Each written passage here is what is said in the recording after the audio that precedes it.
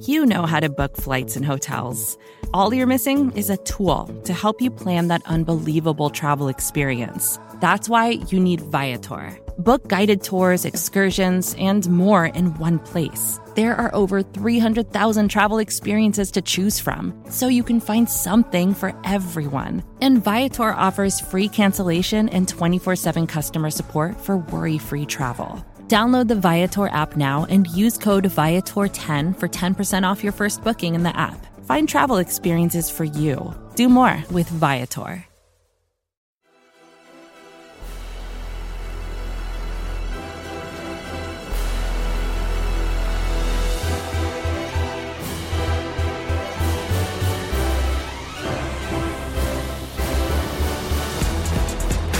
Good morning, good afternoon, and good night, everyone. Welcome to Monday Football Monday. It is January 8th, 2024, and we are presented by DraftKings. DraftKings Fantasy Sports. Check out what DraftKings has to offer this season with code SBNFL, because life is more fun when you are in on the action. DraftKings, the crown is yours. Gambling problem, call 1-800-GAMBLER. Age and eligibility restrictions apply. Void or prohibited. See DraftKings.com for details. As noted, it is Monday, January 8th, the Monday after Week 18 in the NFL regular season. And as the SB Nation NFL show, we are very excited to talk about it. Make sure you subscribe to the SB Nation NFL show wherever you get your podcasts, Apple devices, Spotify. You can listen to us there. You can also watch us on the SB Nation NFL YouTube channel. When I say us, the incredible, the extraordinary Rachel Prevet on the ones and twos. As always, Mark Schofield is absent on this fine Monday. My name is Arjo Ochoa, and with me in the co-pilot chair is JP Acosta. JP, the most talented writer at SBNation.com since Mark was not here. JP, I have something to say that I hope you're proud of, which I know is kind of a heavy way to come into this. Okay, I'm ready. So this past Friday, my wife and I, my mom came along too. We took my son to Dave & Buster's. Had a good time, played a bunch of games. He's 2, so he just kind of enjoyed all the lights and stuff. So I really did all the hard work. But it came time to cash out. And we had 1,800, I forget what they're called, tickets or credits or whatever. We got him a Mario plush because he's kind of getting into Mario, watching that a little bit. And then we had enough to get a starter Pokemon. We had Charmander, Squirtle, and Bulbasaur at our disposal. No Pikachu there for anyone who is weird like that. But that being said, what would have been the proper choice in your estimation? And I'll tell you what we did, obviously. So my starter Pokemon was always Charmander. I like the process of Charmander, Charmeleon, and Charizard because Charizard is one of my favorite Pokemon ever. So Charmander is always my pick. Yeah, you can miss me with the well, technically the best way to start is with Bulbasaur because your first gym is the rock-based gym and all that stupid stuff. We went Charmander. So we're there. We park our cars in the same garage, JP, so I'm happy that we can make you proud. Did you enjoy all of the Week 18 regular season action across the Football League of National? All but one, really, yeah. I had a lot of fun watching football outside of the 1 p.m. slate. Yeah, it was a weird weekend in that there wasn't like a super consequential game. I thought the Saturday game, the first one, was, no offense, Rachel, I don't think any will be taken by you, super boring. I don't know why we needed to see the Ravens in that time slot, given that they had nothing to play for. Cool, the Steelers won. And then they obviously went into cross their fingers, cope mode. And they ultimately got what they needed. Sorry. Saturday night was fun, though. Congratulations to the Houston Texans, who clinched a playoff berth and, as fate would ultimately have it, win the AFC South. Something that somebody around here predicted and was laughed at, and we will certainly get there. But Sunday, again, even the Dolphins-Bills game that we saw on Sunday night wasn't like epic. It was weird, which is, I guess, kind of the MO of every Bills-Dolphins game in general. But we have a lot to get to. We're going to fly through some of these games. We're going to have some kind of massive general takes. And then, of course, the playoff picture, the firings. It is Black Monday, after all, across the NFL. JP and the rest of our staff at SBNation.com are doing a wonderful job keeping track and tabs on all things. JP, spin the wheel. Where would you like to start? Let's see.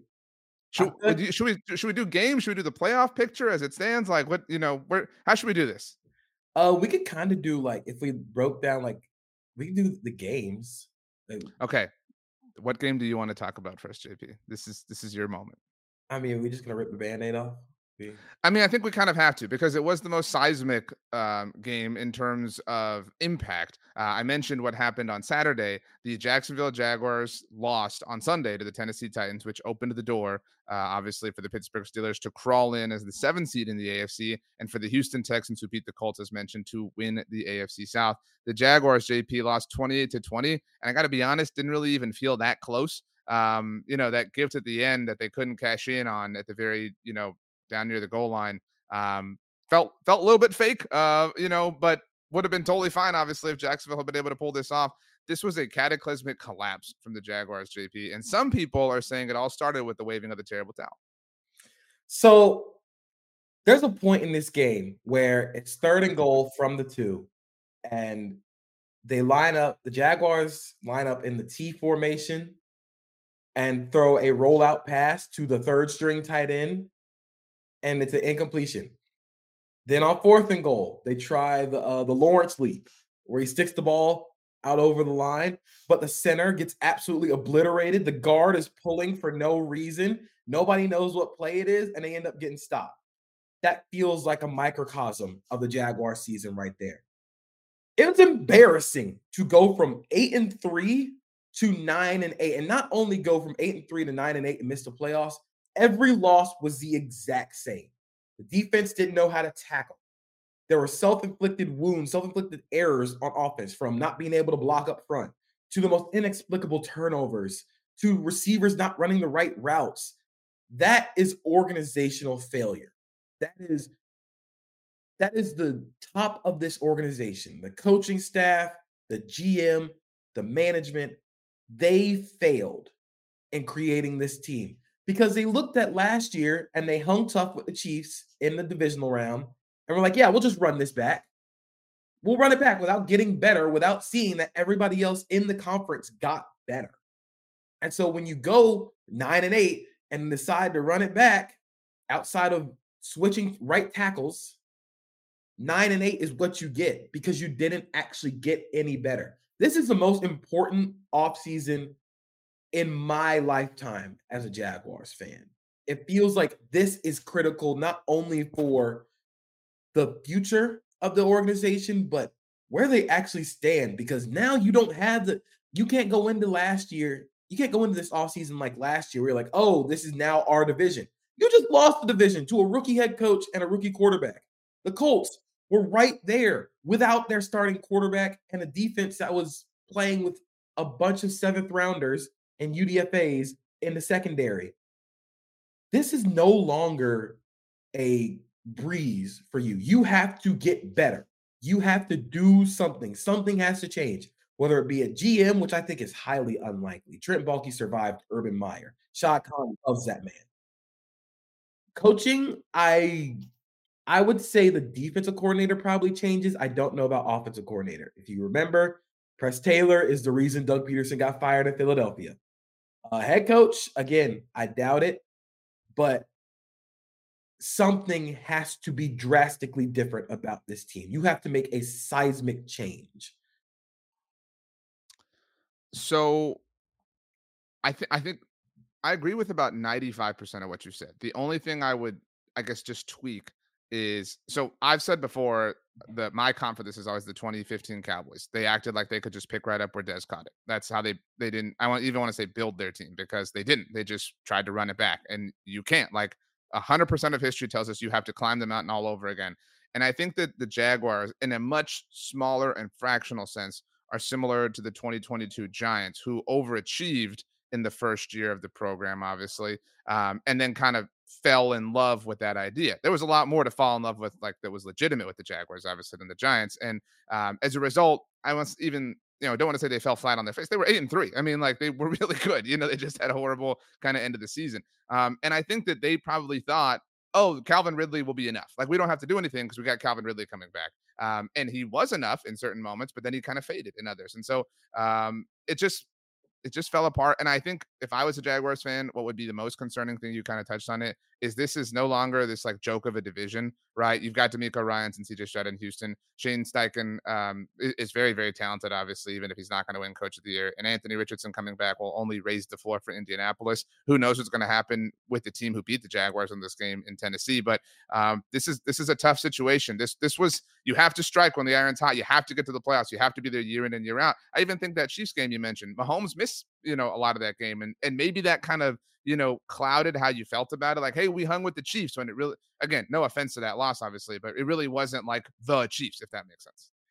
I think the most concerning thing for me is you're now entering an offseason where Trevor Lawrence had sustained multiple injuries behind an offensive line that you believed was good enough this year after not being good enough last year.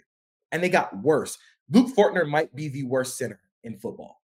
I am sorry. That man he is not good. And just there's been regression along the interior of the offensive line. Walker Little moved from guard to tackle back to guard and then just didn't play at all because they traded for Ezra Cleveland. The only bright spot was Anton Harrison, and he was a rookie. Something has to change up front because the major problems for this Jaguars team manifested because they did not believe in their offensive line. That 3rd and 4th and goal sequence that I talked about, they did that because they knew they couldn't run the ball. That was a problem the entire season. They tried to get too creative in the red zone because they knew they couldn't block. Trevor Lawrence sustained ankle injury, shoulder injury, concussion, all behind that offensive line. It's now to the point where, again, I tweeted it after the Ravens game, but I get real icky, like Stafford in Detroit vibes from Trevor in Jacksonville. And it's going to hurt a lot. I asked you this right before we started recording. I saw SB Nation alum Charles McDonald had a tweet after Sunday Night Football that said, "Who will be Mike McDaniel's Stafford?" In other words, like who will he be the Sean McVay to in this situation? And the top response that I saw was Trevor Lawrence, and that just made too much sense. Like I didn't even apply any thought to it at that point because I was like, oh, like I'm not going to come with an answer that's better than this. It does kind of feel like this. It is amazing. Speaking of Sean McVay and the Rams, how much the meaningless win that the Jets had against them in 2020 that like changed the dynamic of all of this. I mean, I do think that Trevor Lawrence and the stands around him, yourself included, are facing a really frustrating offseason because the conversation is going to be all about how he choked and all this. And granted, there was the injury and things like that, but like it's kind of hard to put him in the like elite of AFC quarterbacks at this moment in time. And now he's eligible for a contract extension. Like again, it's going to be a frustrating, few months, I think. So I am still of the belief that Trevor Lawrence is good to very good. I think the fumble problems and the ball placement issues, especially when like you can tell he's pressing, are an issue. But I also think that this team is built upon Trevor Lawrence having to make every perfect play for them to actually be in a game. He has to be absolutely perfect because that's what happened last year when they made the playoffs. Trevor played out of his mind against Dallas, against Baltimore, in the first Titans game before the season-winning one, in the second half of the Chargers game. That Chargers game kind of felt like, oh, this was the Jaguars, The quarterback plays bad, the team spirals. Quarterback plays good, they're one of the best teams in football. But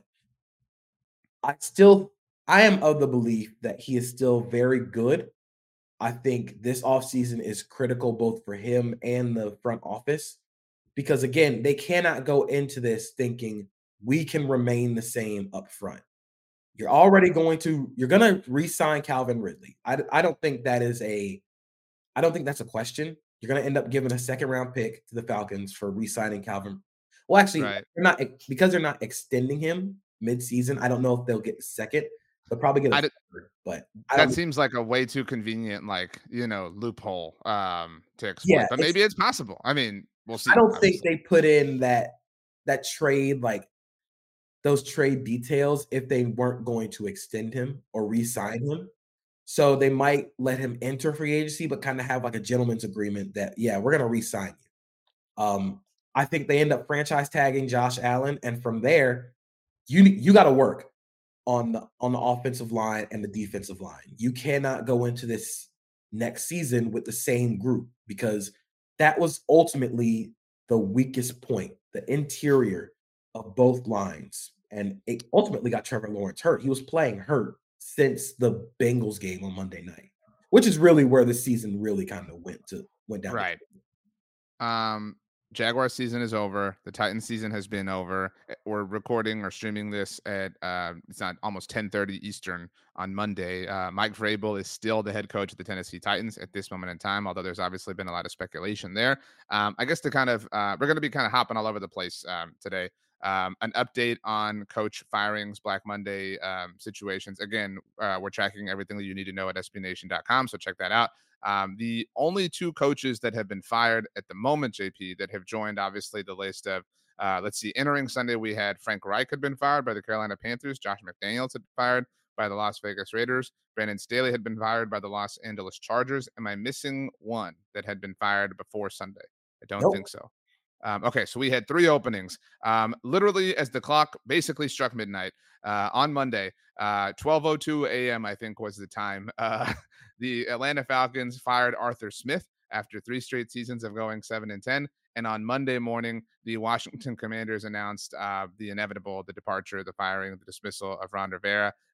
They seemingly waited because Sunday was his 62nd birthday, I believe. So happy belated to Ron Rivera. That one, not really shocking at all. The Arthur Smith thing, I guess we can talk about the Falcons Saints game. Dude, what an ultimate loser moment for Arthur Smith. Oh my gosh. Like, so the amazing thing to me about this was that I say all the time, it's very, very, very difficult to get the entire internet to agree on something, right? Like it's almost impossible.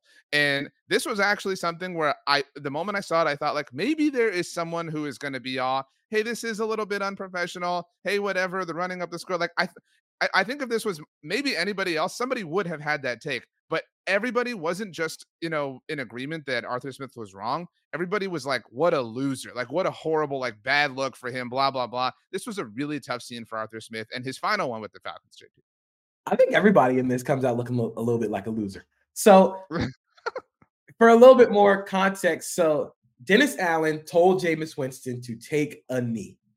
Right. Dennis Allen, head coach of the New Orleans Saints, the head coach, the one who manages and basically is like the top guy on the team. Jameis Winston said, bump that. We're scoring. This is a team decision. I would feel both of these guys, Arthur Smith and Dennis Allen, should probably be fired because you don't recover as a head coach from your team saying, yeah, we're not listening to you. Like, we do not care what you think. Like, Jameis I slightly disagree. They didn't like violate like a huge thing. Like what they did was in the name of like their teammate. Like it was. I mean, still, they probably like, openly. You have a point. You have a point that they very at least obviously feel comfortable defying their head coach, like in Jameis some ways. Censorship said, right. Yeah, this was our decision. Dennis Allen told us not to, but we decided to do it anyway. There's no coming back from that. You got to spend the whole offseason thinking about like, dang, my players don't listen to me when I tell them something. Like, that's incredibly crappy. That's a really tough scene for everybody. I will say it's incredibly funny that Jameis pulled the trigger on this one. I think that is funny. The most famous moment. I love Jameis Winston. I think it is perfect. But yeah, this is just a really, really bad ending for Arthur Smith. Getting 48 dropped on you by the Saints is really tough. Dude, I mean, what was the good moment of the Arthur Smith era? Like what was the moment? Like, was there a moment where you were like, I could see it? Like, it's possible. I mean, like it's been like DOA. And I think it's been unfair and not cool how people have held his, upbringing or whatever, his family against him. Like, I don't know that a lot of people gave him a fair shot to kind of prove he was an NFL head coach. And you can certainly argue that he was in positions to have that job, because of that, whatever. But I mean, again, it felt like a lot of people were against this from the very beginning, but he did himself no favors. I mean, like he dug his own grave on this. Like he was very, very purposefully arrogant and terse and short in just about every single press conference and acted like the smartest guy in the room. And like anybody with any idea was stupid and completely and totally, took 3 prospects who we were all very, very excited about in Kyle Pitts, Drake London, and Bijan Robinson and destroyed them. They are the I don't know what the car is, but in the meme, the like Ferrari in the like the poor house, you know what I'm saying? Like that's what he did. He was like, get in here, get into the carport, baby. We're gonna trap you forever. It kind of feels like that meme from The Simpsons where Homer Simpson's like, everyone is stupid except me. But no, man, he constantly was like trying to outsmart everybody by using Jonnu Smith to throw passes to McCole Pruitt. Like, what are you do? You don't have to try and be the smartest guy in the world. I think ultimately the biggest thing for Arthur Smith was the multiple missteps at the quarterback position. Not only of course there was some contract stuff, and the Ravens ultimately were not going to let him go. But the Falcons openly saying, yeah, we're not going to go after Lamar Jackson. We're good with Desmond Ridder and Taylor Heineke. Like, that's a really, really tough thing to do. You could have just kept that behind closed doors. The trust in Ridder and Mariota before him, the constant missteps. Ultimately, thinking that you can play these guys and kind of get marginal play out of them despite surrounding them with really good talent. That's ultimately what did Arthur Smith in. I think he hasn't been good enough offensively. And for a guy who was supposed to be an offensive guru, he was not good enough. Arthur Smith out in Atlanta. We'll see what happens, obviously, with Dennis Allen in New Orleans. It would be a huge mistake. I think you agree, obviously, for New Orleans to say, hey, we won this game. Let's keep Dennis Allen. Like, well, relax. Let's maybe not do that. Additionally, we mentioned Ron Rivera was dismissed as the head coach of the Washington Commanders. By all measures, Ron Rivera is a stand-up human being, but a horrible football coach. I think that there have been, I might be getting this wrong, but I think there have been 5 teams to win a division with a below 500 record. Ron Rivera was the head coach for 2 of them. Once in Carolina, obviously the lone season he won the NFC East in Washington. The Commanders kept things a little bit closer than I would have liked JP on Sunday against Dallas on his birthday, as mentioned, but ultimately lost 38-10. He is out. We'll see who the new head coach is. The bombshell, to use the verbiage that the national insiders were using with Washington on Monday morning, is that Bob Myers is joining the Commanders, who obviously has made his success for the most part with the Golden State Warriors. So Josh Harris now trying to do the flashy thing with Washington, throw his money around. We'll see if this works. I don't have like a passionate take on this. I don't know if you do. This feels like a Harbaugh spot. This feels like one of the places. This feels like one of the franchises. Talking about Jim, to be clear. Just yeah, so Jim Harbaugh, not John Harbaugh. Not John Harbaugh. Yeah, Rachel almost panicked. No. The family. Jack Harbaugh would not have to drive very far. Jim, I think this makes sense for Jim coming back. I mean, you're going to get a top 2 pick. You're going to get a quarterback coming in. But this feels you have an owner with a faucet of a bank account. Like, yeah, I mean, they're going to be willing to spend money because they want to try and make that. This feels like the Broncos last year with the new ownership group and coming in and trying to make a big swing, and then they hire. He's their Russ.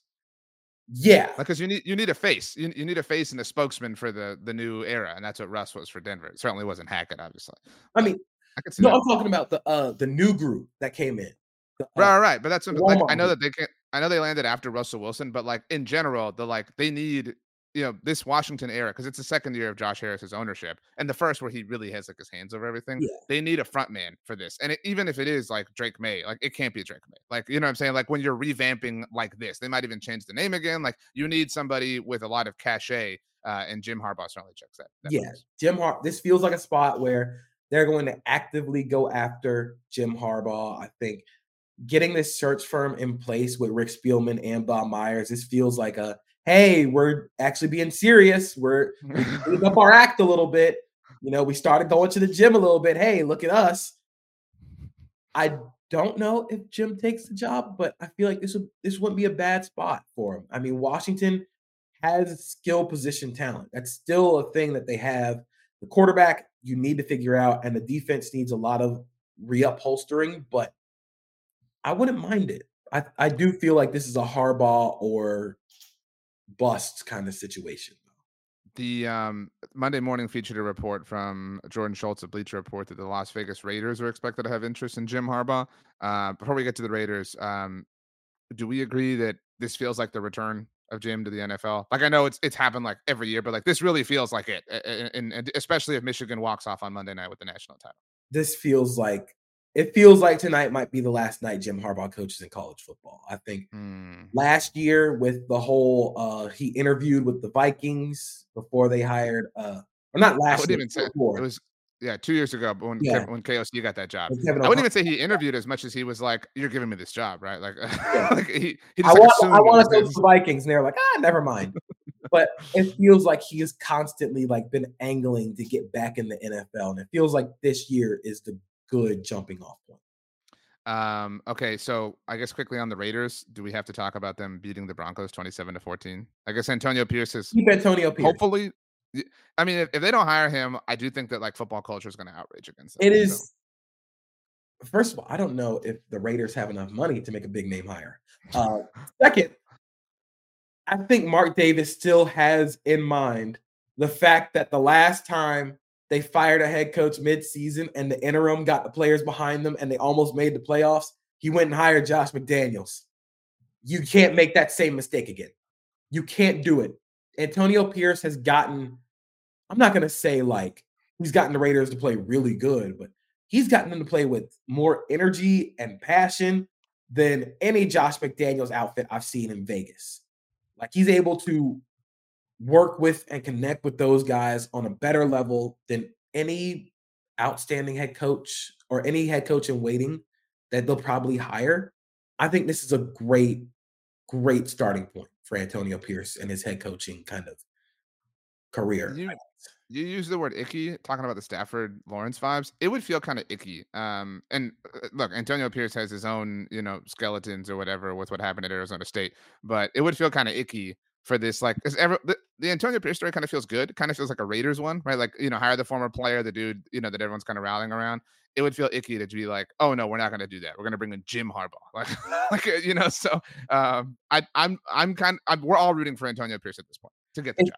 It would also be really hard to get other assistants, to wait for a guy who, hey, if things go wrong and you end up getting the interim spot, say you work with this team really well, they're going to dump you out and hire the next hotshot offensive coordinator. So I think this is the perfect Antonio Pierce and the Raiders absolutely fit. They should not make a change. I would, if they keep Antonio Pierce, I would keep an eye on this team for Justin Fields. Yeah, I know that everybody's obviously quick to connect him to Atlanta and whatnot, but I would love that. That would be a lot of fun, especially with Devontae Adams if he stays, obviously. Oh man, that'd be interesting. Yeah. Okay. Let's try to fly through the meaningless games so we can just kind of get done with it. Like Cool. we're at the point of the meal where like, okay, we'll just eat the green beans and the asparagus, and then we'll save like the steak and potatoes for like Yes. later. The Browns lost the Battle of Ohio 31-14. Congrats to the Bengals. This is the first division in like a million years to finish with every team above 500. Pretty cool, but also pretty sad. So it makes you really think what could have been if Joe Burrow was like fully healthy. Like it, I mean, it I hate to do the fun, I hate to do the like if I had told you, but like if I had told you that every team would be above 500 and that only the Bengals would miss the playoffs, like we would have never believed that. Like it would have just been impossible. Yeah, no shot.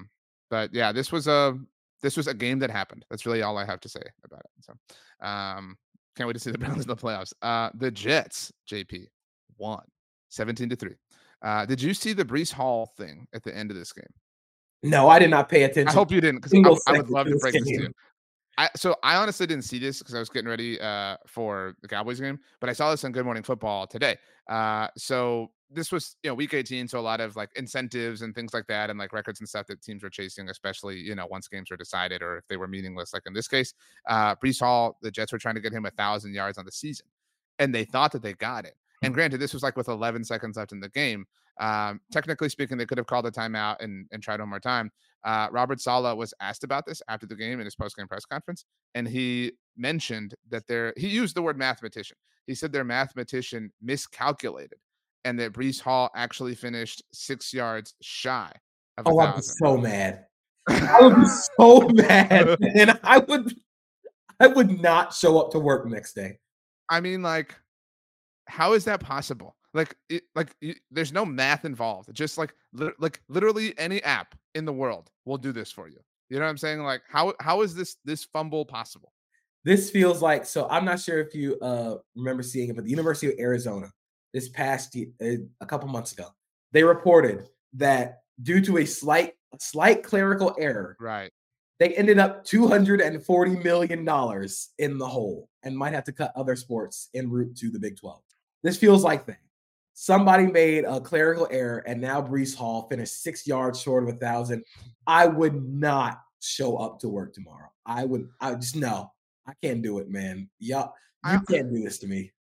I was like, it's such a weird number to be off by 2. You know what I mean? Like, if you were off by like 10, like you finished 10 yards shy or something like that, like, okay, like you carried the 0 wrong, or whatever. But like 6, like how'd you do that? Like, just really, really strange. On the other side of this, the New England Patriots, the season is finally over, thankfully. Mark Schofield not here to properly lament. Zeke Elliott said that playing in the snow sucked. It is. What a It's yeah. I saw, by the way, you like kicked the hornet's nest that is like weather Twitter recently. Like, I think it was on Saturday, right, during the Ravens Steelers game. You were like, oh, this is bad because it was raining, but you're like, snow would be worse. And everybody was just like dunking on you. They were like, no, this is so much worse than snow, JP. I didn't even Come say on. snow was worse. I just said I personally would not want to play in snow or cold weather. Everybody's like, oh, this is football weather. No, it's not. Nothing about this says football weather. That's just people trying to be like fake tough. It looked worse than the Ravens game, to be honest. Like, I think I would have rather played in the Ravens game, but I would have rather sat in the crowd at the Steelers game. The Patriots game, if that makes sense, because you can like layer up and protect yourself from. I actually have been to a Patriots game in New England where it was raining and it was horrible because like it's just never ended. So whatever. It's just the never-ending rain. It would suck to sit in, especially because it's cold and windy. But playing in, I would hate playing in the snow. Just not fun at all. Who will Bill Belichick be the head coach of, by the way, in 2024? By the way, Gina Kelly, the incredible Gina Kelly, said, let's just be grateful that cold weather is bad. I agree. Or let's agree that cold weather is bad. Yeah, I mean, I'm cool with like I'm cool with like 45 degrees if it's not super windy. You know what I mean? Like if I can have a jacket, like that's nice. You know what I mean? Like I'm all for like a nice brisk evening. That's colder than brisk, but you know what I'm saying? I'm cool with that. But like the moment we start injecting other variables and elements, like I'm out. So. Any weather where I have to put on a jacket is cold. I don't like playing in the cold. Where will Bill Belichick be the head coach next season, JP? I'm starting to kind of believe that he'll be back in New England. And it'll be back in New England, but with that would be so boring. With a diminished role. Not say like it'd be without the GM tag attached. Like they would find an outside guy to come. That would be so boring. Somebody to bring in some new ideas. Because obviously, like Bill Belichick is still a very good developer of talent on the defensive side of the ball. But he just needs more. He needs different ideas. The brain meld of the Patriot way kind of got to him in the GM aspect. Where now you need some new ideas. You need to sprinkle in like a little bit of a, hey, maybe let's go see what the Ravens are doing, or let's go see what the Chiefs are doing. Go grab some of those guys and just insert some new blood, some new life into the Patriot way. It's not going to look like it did in 2010, but maybe like a remix version would be cool. I think that we are very confident that the Jets are going to look the exact same, which is why they're so funny. I don't know if you've seen this floating around, but while we've been streaming/recording, Aaron Rodgers took to the podium for who knows what reason, and was asked what has to be different for the Jets. Because first of all, he said he wants to come back for not just next year, but for beyond that. He wants to play multiple seasons for the Jets, JP. So buckle up. But asked, and these are my words, I'm paraphrasing, what Aaron or the Jets have to do differently. He said they have to flush the BS. The quote I'm looking at here on Twitter is, the BS that has nothing to do with winning needs to get out of the building. These are words that were said by Aaron Rodgers, JP. You know that meme from I Think You Should Leave, where he's in the hot dog costume? It's like, we're all trying to find the guy who did this. You did it. You're the one who brought on the BS. For someone who played I got to be honest. Season. That meme's always gone over my head. That's one of the, like, that's a pop culture hole for me. I don't understand that meme and that reference. Maybe afterwards you can educate me. But I agree with you, like, on Aaron Rodgers. Like, what? Like, what do you mean? Like, what? Like, Okay, Aaron, see you later. Like, see you on Wednesday when you go to your McAfee hit. You know what I mean? Like, what? Like, this Yeah, is the season was perfectly fine without distractions until you went throw Rogan on the Pat McAfee show. Like, you don't have to. Oh my gosh, he is the biggest just attention. Like, he wants attention. He craves it. But like, dude, to get the BS out the room that doesn't have to do with football, nothing happened this year. Like, there was none of that. You were the main source of those problems. So are you just saying you should just be back on the field? Cool. That you can just say that because we all saw that. Like, yeah, the biggest thing that needs to change is you need to actually play. the Kansas City Chiefs beat the Chargers 13-12 in a game where Patrick Mahomes and everybody sat. Do you have a passion to take on this game? Chargers fans get real familiar with LSU receiver Malik Neighbors and Georgia tight end Brock Bowers. Okay. That's all we got because this game stunk. I mean, nobody enjoyed this.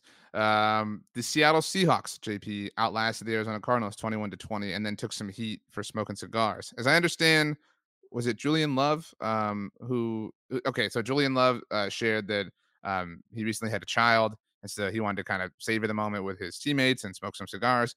Cigars are obviously generally something you smoke, I guess, in the locker room after you clinch a playoff berth or if they win the division or win the Super Bowl or whatever the case may be. So a lot of people were dragging the Seahawks for doing this, for barely beating the Arizona Cardinals. Although Julian Love's, his story checks out to me. I smoke cigars. Even if there was no kid born, like, it's the end of a season. Just chill, man. Like, you're hanging out with your buddies. I'm fine with this. Like, I get upset and make fun of a lot of things, but like this one, I'll pass on. We care far too much about how people celebrate in the NFL. And let them have fun. They won a game. They all finished the season relatively healthy. Let them smoke the victory cigars. I think Alabama, of course, college NFL is very different. Alabama smokes victory cigars after every win, including wins over like Middle Tennessee. Let them have fun. Let them celebrate. Establish the fun, if you will. Exactly. We are establishing the fun. Let them celebrate 60 minutes of hard work. You go to work. People go to work, you come home and you just want to celebrate, being like, dang, I got through it. Some people, what's the cliche? You get home, you crack open a cold beer. This is that. That's all they're doing. They're just it's just a hard day of work. Yeah. Wow. I'm glad we're simpatico on this, JP. Good for us. I don't think we have to address Saturday's games because we kind of already touched on them. The Buccaneers won, if you want to call it that, 9-0 in Carolina. A win is a win. They are NFC South champions. South champions. Good for Baker Mayfield. Like, that is really cool. Like, dude was thrown away by a lot of people, a lot of teams. And again, I know that the Bucs aren't exactly intimidating or terrifying, but like, this is a real division title, real playoff appearance for Baker. They completely and totally earned it. So good for him. And I also want to say good for Todd Bowles. I mean, this team was 4-7 at a certain point in the season. They look dead in the water. They're able to get to the playoffs. And I mean, based on the way that their opponent has looked over the last 6 or 7 weeks, it's not out the wood. It's not completely out of the realm of possibility that they might pull an upset. But I'm not saying they will. But look, you're in now. You're in the dance, and you have a quarterback who constantly has too much dip on his chin. That is going to lead to a lot of problems, both for you and for the other team. Let's make it happen. They have a chance to be pretty fun. We'll get to the playoff matchups shortly. I guess to quickly kind of wrap up Week 18, the Lions beat the Vikings 30-20. The biggest kind of thing from this game was the Sam Laporta injury, and it remains unclear exactly how long he could be out, obviously. Dan Campbell, I saw, was taking some heat for having starters play, as deeply as he had them in. Now, granted, Detroit technically had something to play for, had Dallas and Philadelphia both lost. But this did feel a little bit like Dan Campbell being Dan Campbell, and there's pros and cons to that. And you could argue this was somewhat in the con category. I'm here for it being the pro because you still had the chance to get the 2 seed. You always want to get that opportunity to be the 2 seed and kind of make your path to the Super Bowl a little easier. Sure. I mean, football is a real physical sport. People are gonna get hurt. There's gonna be freak accidents that happen. I'm fine with the starters playing that deep because you still had something to play for. I mean, the Eagles played their starters like through the first half and looked it looked pretty bad. So I think I would be a little more concerned about the Lions pass defense looking not too great, especially with Stafford and Kupp and Nakua and Sean McVay coming to town. That concerns me a little bit. We'll get there. The Green Bay Packers are headed to the playoffs with Jordan Love, 17-9, the final score. Look, I really want the Bears to be good. I have such a soft spot in my heart for them. My dog's name is Bear. I just like the vibe of Chicago. Like, again, I really am trying to manifest this, but dude, stop embarrassing yourselves. Like, they talk some trash and they just got like, they're like, I don't know that it's Aaron Rodgers or Jordan Love that owns them, but the Packers, like if everybody owns the Packers, they all also own the Bears. Like, this is so embarrassing. I don't remember who said the last time the Bears beat the Packers was also the double doink year, which feels like lifetimes ago. Mm-hmm. But I do want to say that while I did have the Packers winning division, which they clearly didn't, I did think this team was going to be a playoff team. And I was a lot higher on Jordan Love. It looked rough early, but we held on. We had diamond hands. Dude's good. He's good. He's really good. I Like, mean, they've done it again.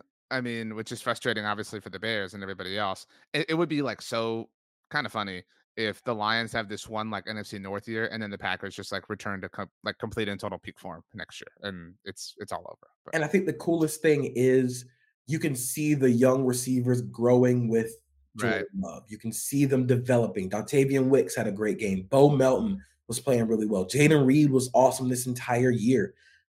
They're going to be a team like right now. They're playing with house money at this point. Like, let's relax. Let's slow down on that, JP.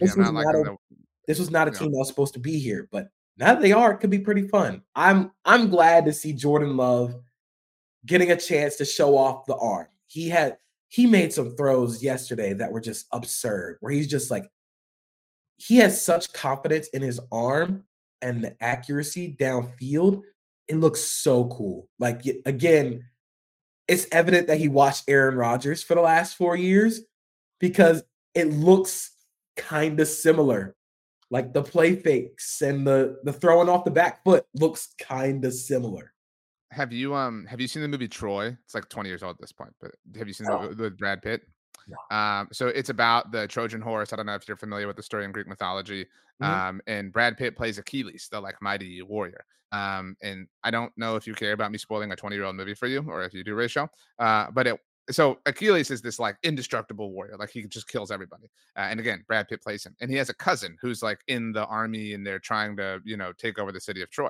And one morning, there's a battle that's going to happen, and Achilles' cousin throws on his own armor. And goes out and like leads the charge, and he's just like kicking ass, and he's like fighting and doing everything, and all the soldiers are like, yeah, let's go, because they think it's him. And then he dies, and everybody's like, holy crap, Achilles died. And they take off his helmet, and they realize, oh man, this is Achilles' cousin. This really sucks. Like, who's gonna go tell Achilles? And so they go tell him, and he's obviously pissed off because he's like, whoa, why'd you let this happen or whatever? And the dude who's like telling him, he's like punching him in the face, and the guy says, he wore your armor, he even moved like you. And that's exactly what I think about when I think about Jordan Love and like Aaron Rodgers. Like, he was in the armor, he moves exactly like him. It's really scary and really frustrating. Yeah, they did it again. The Packers did it again. The Los Angeles Rams won a game with Carson Wentz at quarterback against San Francisco, of all teams. Sean McVay how does he do it? He's had a real big glow up, man. Like, I do think that a lot of people checked out on him last year. And I think he did that to himself in a lot of ways, obviously, with his like, flirting with broadcasting and flirting with, that's what I'm saying. Like, he took himself out of like legitimacy in some conversations with how much he was like thinking about leaving. And like, look, his personal choices are his personal choices, but I do think that's why everybody kind of started to back off of Sean McVay in terms of love and adoration. But man, he can coach football. Like, he is so freaking good. I think the development now for Sean McVay should be, he's one of the best play callers in the NFL too. Like you said, he's one of the best coaches in the NFL. Right. Full stop. I think last year there were a lot of rumors of like, he could retire and like go to Fox to commentate on games. He's going to have a child. I don't know how long he's going to be around coaching, but no, this is one of the most impressive coaching. This is one of the most impressive coaching jobs of the year. Getting that defense to play at a passable level with 7th round rookies and Aaron Donald in it, and also getting just fantastic play from a 5th round receiver in Puka Nacua, who broke records this year. He is the single season record holder for rookie receiving yards and receiving touchdowns. Like, that's super impressive from a coach who we thought was not going to be coaching this time next year. So it's really impressive what Sean McVay has done, and just the development of the Rams offense from, we kind of associate them with the wide zone, outside zone, boot action, like the stuff that made Jared Goff, to now they've just completely morphed into a duo gap running. We're going to get a lot of yards after the catch, and we're going to let our awesome quarterback make no-look passes over the middle of the field. It's super cool how all of that kind of developed over the last 5-6 years. We have one more game, and then we have some coaching things to hit and discuss the playoff matchups. But because we talked about Dolphins Bills a little bit. I guess we talked about this. The Giants destroyed the Eagles 27-10, and that score feels pretty generous, honestly. This was, I enjoyed every second of this. But the I don't even know the Eagles are down bad. That's not a proper way to explain what is happening to them at this. They were 10-1. They were 10 and I think a lot of people, yourself included, thought they were fraudulent. If you want to, that's a heavy word, but to use, but this is more than that. This was y'all were some capital F frauds. I would be concerned. The alarm bells are going off. This is really bad, because I tweeted it, but going from Sean Desai to Matt Patricia has to be one of the worst in-season coaching changes in NFL history. The ones that don't have to do with changing head coaches. What was the point? What were you trying to get new play calling, new design? Because everything looks the same. Everything looks worse. You managed to do the SpongeBob meme where he throws the fire extinguisher at the burning grill and ends up blowing up the Krusty Krab. That's what you're doing. That's what Matt Patricia's doing. You took a problem defensively and made it into a glaring major hole that could ultimately sink this season. And then we haven't even talked about the A.J. Brown and Jalen Hurts injury. This is a horrendous way to end the season. This is also the kind of end that ripples it beyond just this. That's difficult, to kind of flush or whatever. But I think it's always funny when this happens, unless it's to your team. But there was the report, the most recent report that they had a players only meeting. The loss after a players only meeting is one of the toughest scenes of all time. This is it. We're gonna rally together, and then you don't just lose, but you get blown out, and you get blown out by a really bad team. So yeah, it's kind of easy to see significant changes happening for the Eagles in the offseason, and they might be one Monday night playoff game away from those beginning. So we'll get to the playoff matchups in a moment. By the way, I just saw this quote from Garrett Wilson, who said, "I hear I had a good year," with a question mark. It was the worst year of my life. Please help this man. He's 24 years old, and it's already down in the dumps. Did we talk Dolphins Bills? What? Did we talk Dolphins Bills? We kind of did. We said it was weird. I figured we would kind of unpack that as we get to because we have the playoffs to get to. Yeah. Okay, quickly on coaching news. The Commanders have put in 1 billion interviews. They've scattered requests. So they've requested an interview with Lions offensive coordinator Ben Johnson and Lions defensive coordinator Aaron Glenn for their head coaching job. They have put in a request, JP, for their open GM position with Bears assistant general manager Ian Cunningham.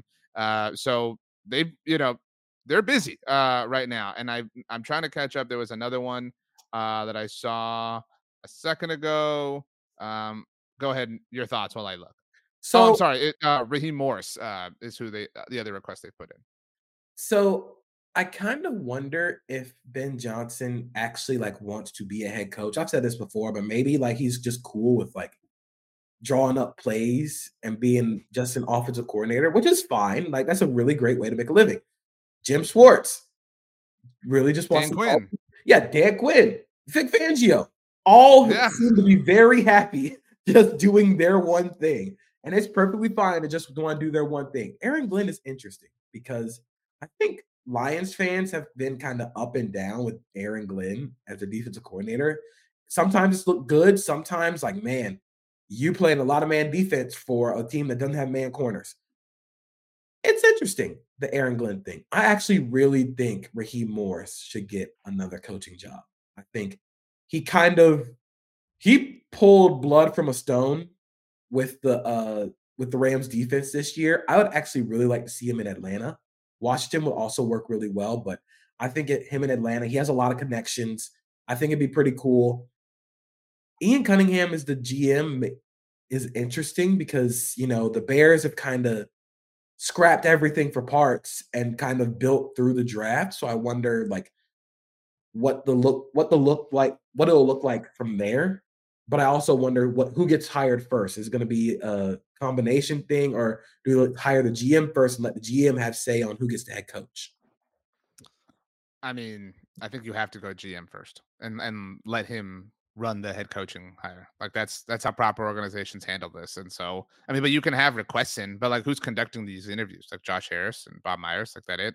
You know what I mean? Like, Bob Myers isn't your GM. You know what I mean? So, like, I understand you want to have him like be a consultant or whatever, but like your GM has to be involved in that. Like, it has to be a partnership. Wow. Okay, are we ready for playoff matchups finally? Unless anything else moves. So let's go chronologically. Does that work? I think that makes sense. So the Cleveland Browns, as the top-seeded wild card in the AFC, will visit the Houston Texans, who, again, sorry, JP, managed to win the AFC South, which, again, I haven't heard one bit of congratulations to me for predicting that way back in August, but you're a little bit bitter and salty this morning, so I'll let it pass. That being said, the Texans are home underdogs, which I don't think should be a surprise to anyone, given the way Cleveland has looked, obviously, as of late. I'm pulling up the exact line at the moment, according to our friends at DraftKings Sportsbook. Buying myself some time. The Texans are 2.5-point home underdogs, JP. So I kind of get it. But at the same time, CJ Stroud and this Texans offense has shown that they can beat anybody. Like they can beat anybody anytime. They have the offense to make things very interesting. The one thing I'm curious about is how the Texans defend the Browns using play action. Joe Flacco has completely morphed himself into just a rocket launcher off of play action. I think his average depth of target is like 13 yards, which is highest in the NFL this year. They want to attack you vertically. And again, the last time the Browns played the Texans, Amari Cooper had 3 billion receiving yards. So defending that guy will probably be a problem for them. I just wonder if Houston has enough stops in them to get the win. Do they have enough defensively to get this? Because the Colts, like, again, they were a good throw for Gardner Minshew away from potentially taking the lead in that game. Right. So I wonder how much they have defensively.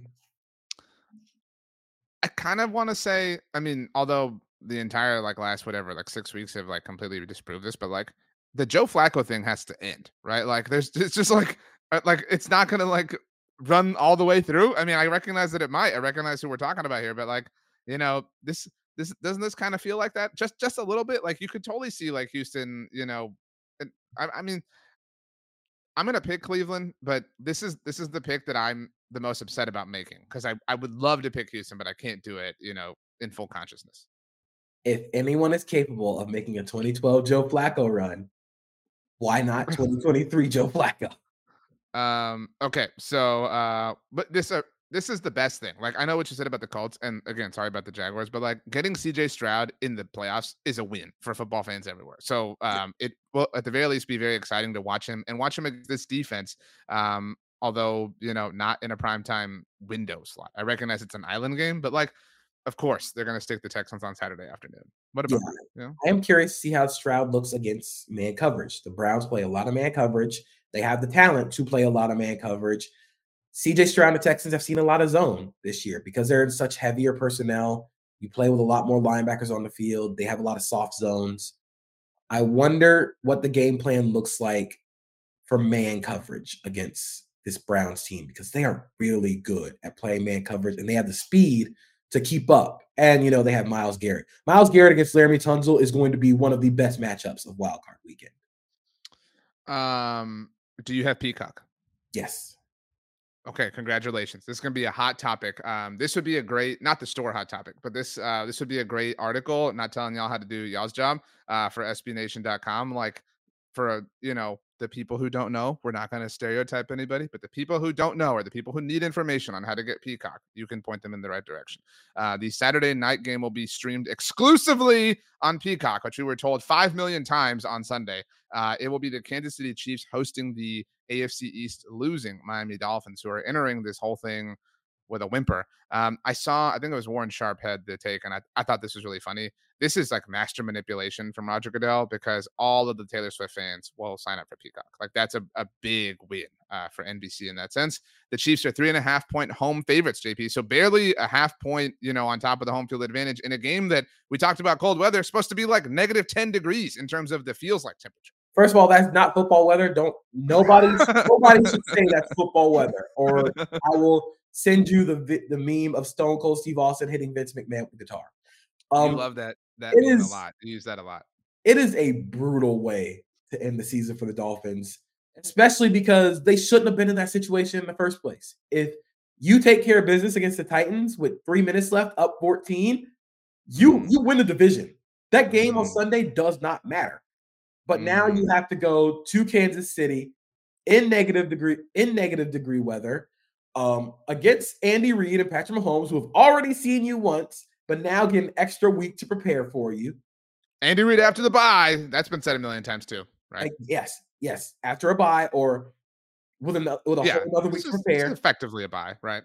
The Dolphins will not have Jalen Phillips, Bradley Chubb, or possibly Andrew Van Ginkel, or their fourth edge rusher who got hurt on punt last night when Deontay Hardy took the touchdown back. They might not have Javon Holland, who was playing on a snap count. Xavier Howard's not going to play.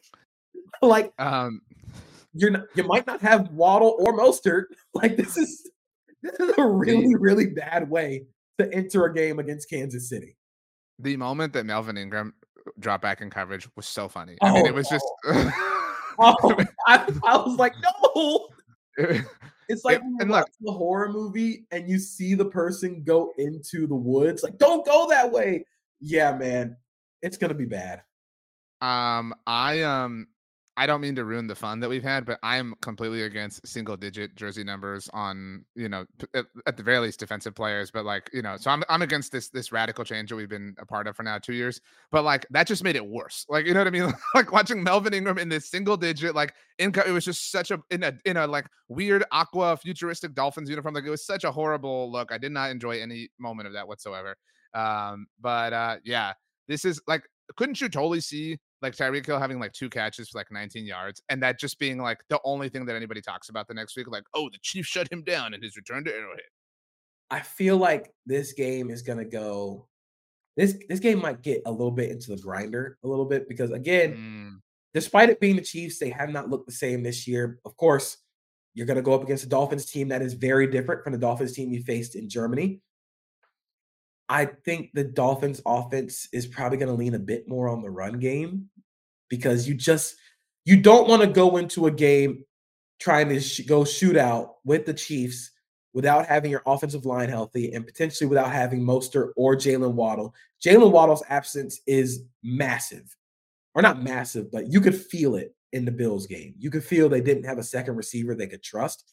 On the last interception Tua threw, he was throwing to Chase Claypool, who ran the wrong route. Nothing good ever happens when you target Chase Claypool.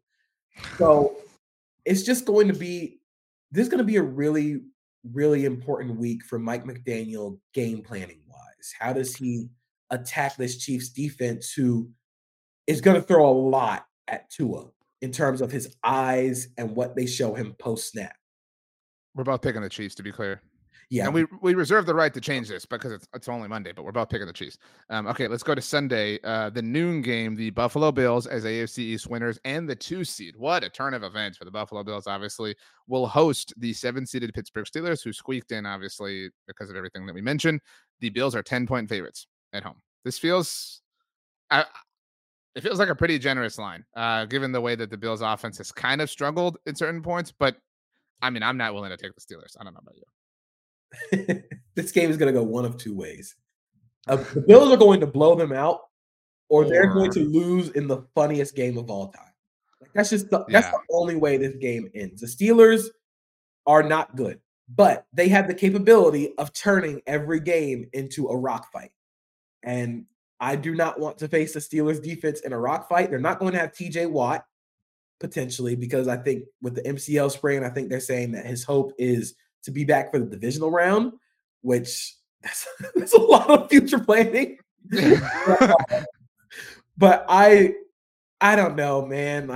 The Bills should win, but it would not surprise me at all if this Bills team just completely played the goofiest football of all time. I don't know if you watched Josh Allen's post-game interview with Melissa Stark after the game. And it was actually really nice. Like, it was clear that, the moment was kind of getting to him. And it was cool how he was like, I think we're playing the Steelers. And she was like, yeah, you are. Like, that was all really cool and really authentic and genuine. And he had a comment that I thought was authentic and genuine and said, because she was like, talk about the end or whatever. And he was like, I wish it didn't always have to be that hard. And I was just thinking, like, it doesn't. You're in direct control of this. It doesn't always have to be. Stop playing chaotically, and it can just be smooth and simple. Like, you have the talent, but they just can't get out of their own way sometimes. But so we're taking the Bills. I'm taking the Bills, but it's going to be very funny if you get goofy goober Josh Allen throwing picks across his body. That was the funniest play of last night. On the fourth down, where they try to get it to Diggs, but Van Ginkel blocked him. So he's running to his right.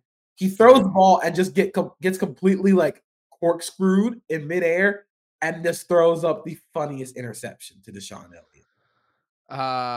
Sunday afternoon, the Dallas Cowboys, as the 2-seed NFC East champions, will host those Green Bay Packers who we talked about. They are 7.5-point home favorites. They have not lost a game at home this season. I am a 10 out of 10 terrified. We got the NFL script writers did it, JP. They gave us Tyreek at Arrowhead. They gave us the game we're going to talk about in a moment, but they also gave us Mike McCarthy hosting the Green Bay Packers in a playoff game. I have a lot of fear against a team with nothing to lose. JP, what the hell, man? What the hell? I have been cool about the Jaguars. I've gotten, the appropriate shots in, but I've been relatively cool. I could have been a lot meaner. Go ahead, man. That team stinks. It's tough. I think the Cowboys should win because they're going to be at home, and the Packers defense is really bad. Right. And I think, again, they're one of the only teams that allowed the Carolina Panthers to score double digits on. I know that I started them in my fantasy playoff matchup, and it costed me. That's why I lost. The Joe Barry defense is one that, defense is a suggestion and not a requirement. I just guess I'm a little worried for the Cowboys defensively because, again, this Packers offense has nothing to lose. Matt LaFleur is going to come in with a really good game plan, and I just wonder how the Packers are going to get the linebackers for Dallas involved in their passing game. They use a lot of play action. They run a lot of deep crossers off of play action. I think that's going to be a big thing that they hammer against the Cowboys to try and kind of isolate those linebackers. I'm going to pick Dallas, but again, a team with nothing to lose. We've seen Packers teams with nothing to lose go to the Cowboys and come out with a win.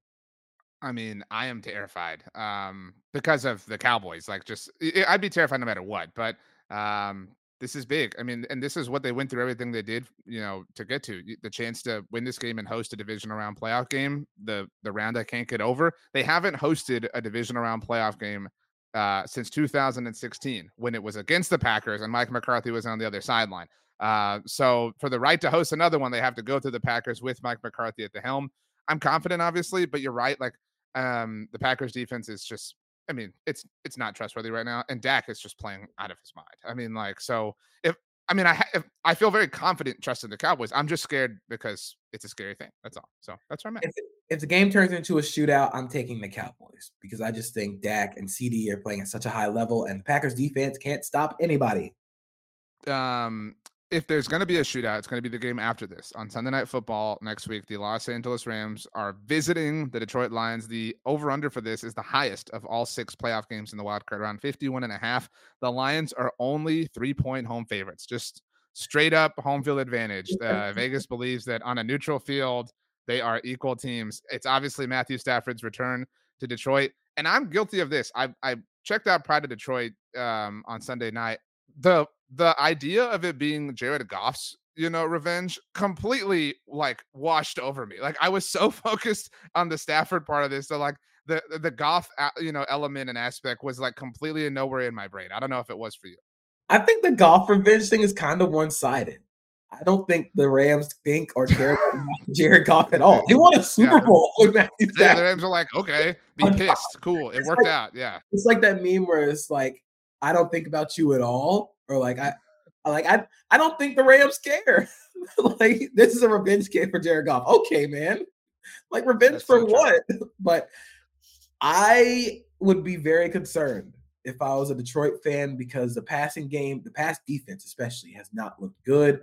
The Rams have just carved teams with motion and leverage. And against a team that plays a lot of man defense, I'm a little concerned because you're going to have the corners to stay with Cooper Kupp and Puka Nacua. And that's going to be a problem. On the other side of the ball, I think the Rams have kind of a bend, don't break defense. They get a lot of big plays. Byron Young has 8 sacks, but doesn't really have like the win rate. He kind of is the cleanup guy. Aaron Donald is still Aaron Donald. That is you're going to have to block him with 4 out of the 5 offensive linemen. You can leave the other 3 defensive linemen to kind of chill. But I think this is going to be a Ben Johnson. Like he has to call one of his best games because he's going to get the chance to get the edges of the Rams defense in isolation. So it's going to be a shootout, but man, it's tough to pick against a Rams team that's playing with a lot of confidence right now. Kind of like the Bills-Steelers game, I think this game goes one of 2 ways. It's either the Lions offense scores on literally every possession, like just, touchdown, field goal, touchdown, like just over and over and over again. And maybe LA's kind of going shot for shot with them, or Aaron Donald has like some crazy strip sack fumble that gets returned for a touchdown that puts the Lions in like a 14-0 hole early on. And then they're just chasing things all night long and get away from who they want to be. So obviously I'm looking forward to the Cowboys game, but this is the game I think everyone's looking the most forward to. I think it makes sense to be on Sunday night. The final game of the wild card round, JP, the Philadelphia Eagles, who lost the NFC East in basically every game since they beat the Buffalo Bills, will be visiting the Tampa Bay Buccaneers. The Bucs played in this Monday night slot a year ago. They hosted the Cowboys. This sucks, by the way. So there's a world where the Rams beat the Lions, obviously, and if the Cowboys beat the Packers, then the Cowboys get a rest advantage over a team for a divisional round playoff game. Like that's so stupid that we do this. Like NFL, nobody wants this. But nevertheless, the Bucs are 2.5-point home underdogs, JP. So the Eagles and the Bucs played in week 3 this year. Right. These are 2 completely different teams. Like it just feels the vibes are so different on both sides. For the Eagles, I would say F around if you want to, because I would not play around with this Bucs team. I'm not saying it like the Bucs are a fantastic team. Of course, going 9-8 in the NFC South, somebody had to win. But with the way that Baker Mayfield has shown that he can play against defenses that have major issues up the spine, like linebacker and safety, like they're going to isolate Chris Godwin against Nick Morrow for most of the game. And I know who I'm going to take in that case. The health of A.J. Brown, Devontae Smith is huge, and Jalen Hurts, because if they can't throw the ball to A.J. Brown, the offense just looks so static and lethargic. I wonder if the Eagles try and ball control it and try and just hammer away at the Bucs defense to try and like turn this into a real like Army-Navy game. But Oh, I would not play around with Baker Mayfield. I'm not saying like Baker Mayfield again is like fantastic, but he has shown he is capable of absolutely like lighting up bad defenses. Dave Canales has done a great job of coordinating this offense and getting Baker Mayfield to throw the ball to his two best players. I don't we didn't know. pick the Rams Lions game, by the way. So we need your picks for those. Rams Lions and Eagles Bucks. Go. As of today, I'm gonna say the Rams. Me too. And I'm gonna take the Eagles before you have a chance to do. I'm gonna give them one last benefit of the doubt. I mean, although I feel very not confident in it, obviously. I'm also going to give them the benefit of the doubt, but F around if you want to, because you'll find out real quick. That concludes a massive show. Obviously, our portion, the most important portion, is yet to come. Rachel, if you could please join us and let us know your takeaways from all of Week 18. How it feels to have JP constantly hate on your Ravens. What it was like experiencing the Eagles loss. I saw you did what did you call it? Like, it wasn't like a therapy show, but like a vent session or whatever. Yeah. We did the BG Instant Reaction show in the third quarter instead of waiting until the game was over. So if you could let us know your thoughts on that, and of course, if you could hand out the MF double MVP, please. Yeah. I already told JP before the game, before the show started today, that I was rooting for the Jags because you guys know, I'm a Ravens fan. I live in a household where it's divided. So half of my household are Steelers fans.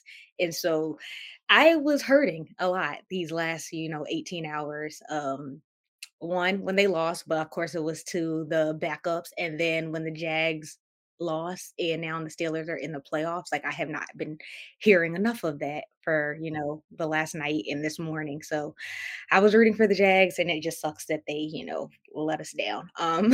But the injury you guys did, I don't know if you guys touched on, but for the Steelers, TJ Watt could be missing some time. And so that's just something to be worth monitoring. One of their best players possibly being out for the first round of the playoffs. And so I don't know. It's going to be interesting to monitor. Also, you guys already mentioned the Lions, rookie tight end, Sam Laporta could be missing some time. He's been a bright spot for them. And so worth monitoring for the first round of the playoffs. And then for the Eagles, I mean, the biggest takeaway was just like, in addition to them just collapsing in the, down the last stretch, 5 of the last 6 games looking terrible, but like all the injuries, you guys already mentioned that they could be really, really thin when it comes to like safety. Because Sidney Brown also suffered an injury. Also, they think it might be a torn ACL. I think it's going to come out today at some point. And so just on top of all of the AJ Brown and Jalen Hurts and Devontae Smith didn't play, DeAndre Swift didn't play. They're just very Cam Jurgens, I think, got hurt. So it was just like so many injuries piling up after the MetLife field. Their turf sucks. And another thing I did see Diana Rossini tweet out is a potential landing spot for Bill Belichick could be the Falcons. So yeah. Yeah. But yeah, those are my biggest like takeaways at this point. And I'm gonna give it to I think RJ. I think you did a good job today. Yes. Well, JP won the first one of 2024. So now we're even. Yes. As far as I'm concerned. JP, it was a great match. Mark wasn't here, so there's only one loser, and unfortunately it's you. But you're not a loser. You're a winner. You're perfect in every single way. And yeah, football's fun. Establish it and keep it established forever. JP, who wins tonight and why?